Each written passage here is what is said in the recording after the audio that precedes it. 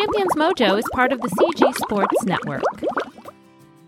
Welcome to the award-winning Champions Mojo podcast.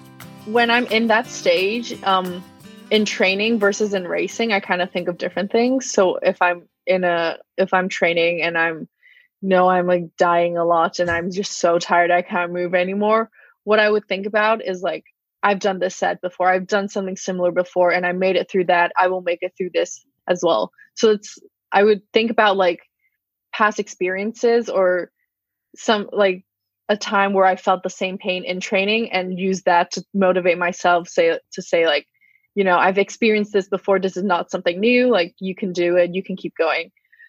Versus when I'm racing, I would think about like, how badly do you want this? How much do you really want to win this race? Like, you've worked so hard. You're not going to give up now. Like, keep going. Like, you've got this.